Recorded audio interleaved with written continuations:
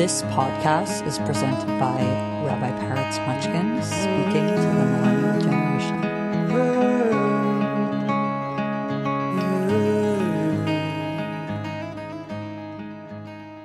From prayer and core meditative exploration, we go to dinner. As we set up our table, we should have candles on the table. These candles, for the Friday night and for the Shabbat, as well as for the holiday, we say these blessings. Baruch atah Adonai, Eloheinu melech haolam, asher kidishanu b'mitzvosav v'tzivanu, lahadlik ner shel Shabbat v'shel Yom HaZikaron. Then we make a second blessing. Baruch atah Adonai, Eloheinu melech haolam, shehechiyanu v'kiyamanu v'higiyanu lizman hazeh. These two blessings represent our ability to not only bring light and peace, but to recognize that all of creation is there for nurturing. All of creation is there to bring light and warmth to the world around us.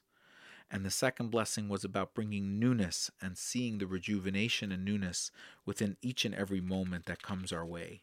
Time is not just an expression of elapsed moments and a measurement tool. Time is also creation itself, the ability to create newness and new energy.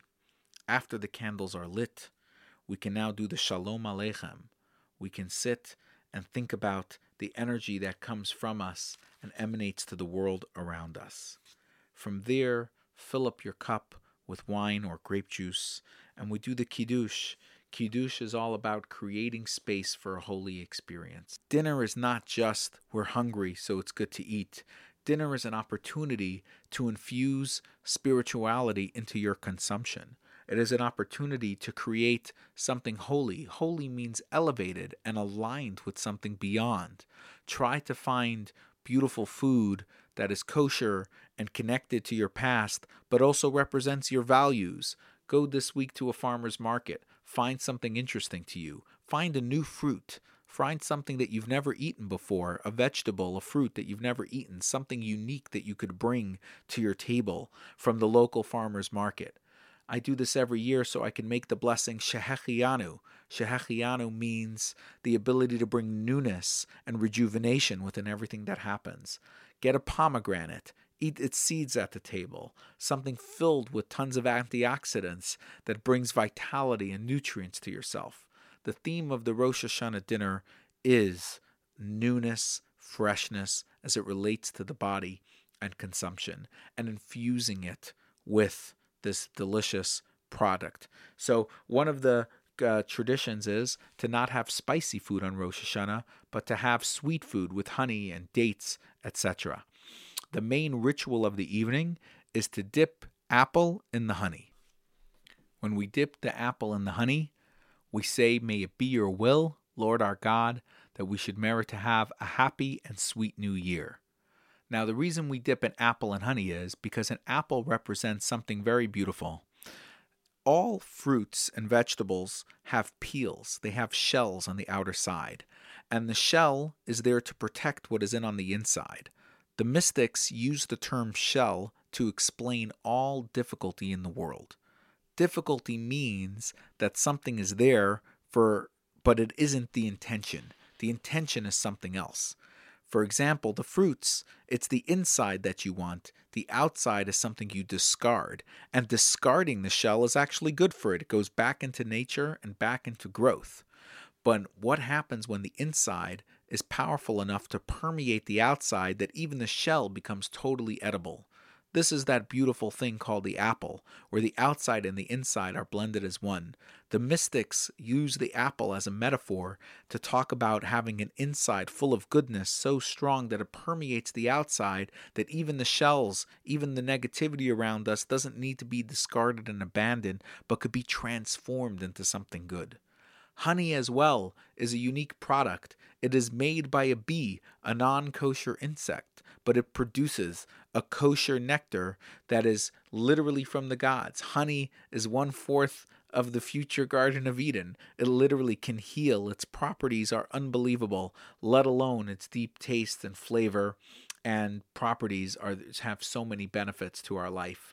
So we think about this, and we think about putting an apple in honey, where we take honey, something that comes from something with a sting and difficulty, and yet if you see beyond it, you realize that all of the bees stinging is to protect the most important part of its feature, which is to pollinate the world around us.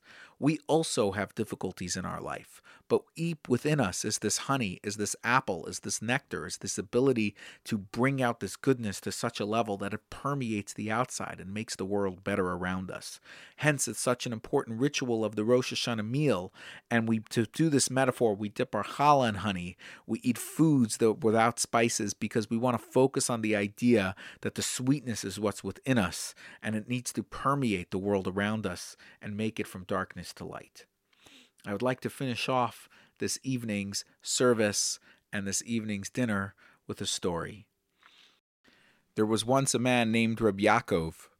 Yaakov deeply desired to meet Elijah the prophet, not just at the Passover Seder, but in live flesh. He wanted that experience of meeting the eternal energy of this great prophet that will announce one day the redemption of our people.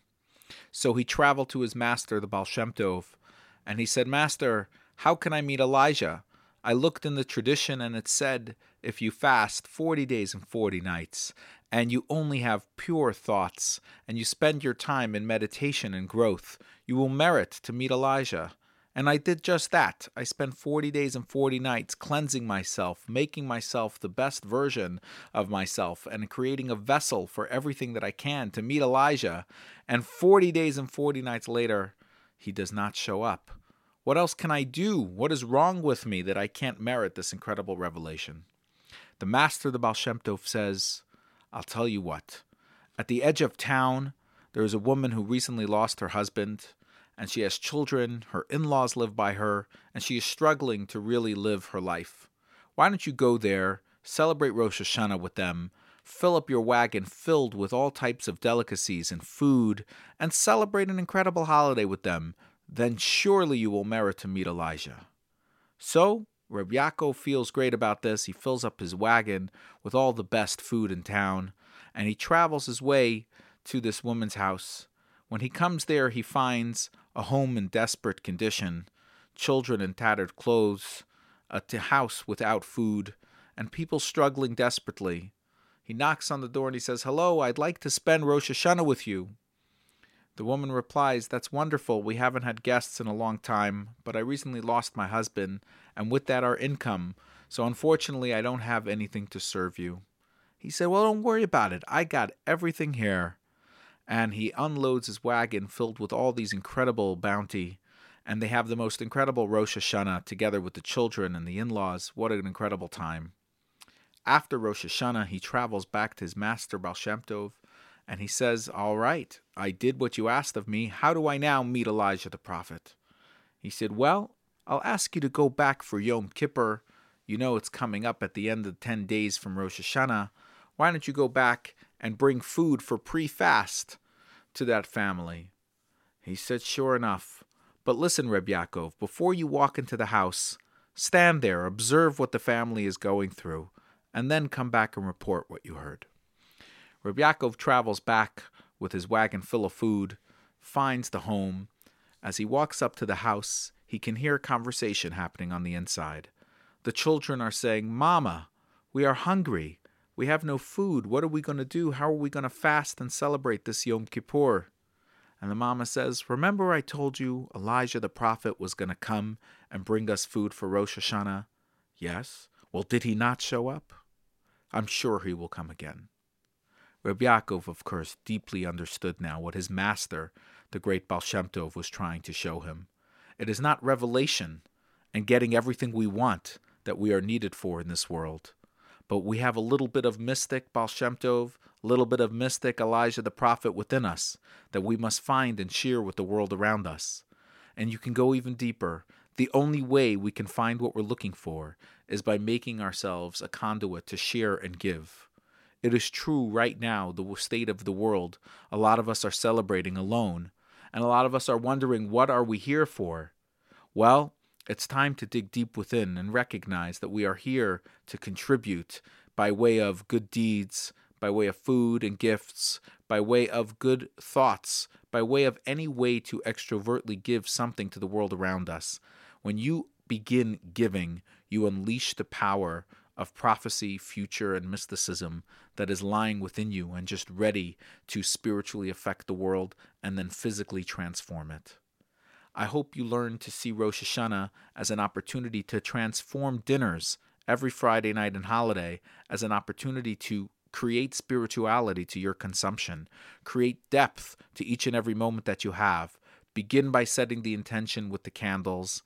Begin by drawing blessings and drawing in the gratitude and love that you have in your life. And then think about the transformation that you can have just with eating and purchasing food. Think about the newness shehechiyanu that you can do with each and every act in your life. And may you be blessed with a happy and sweet new year.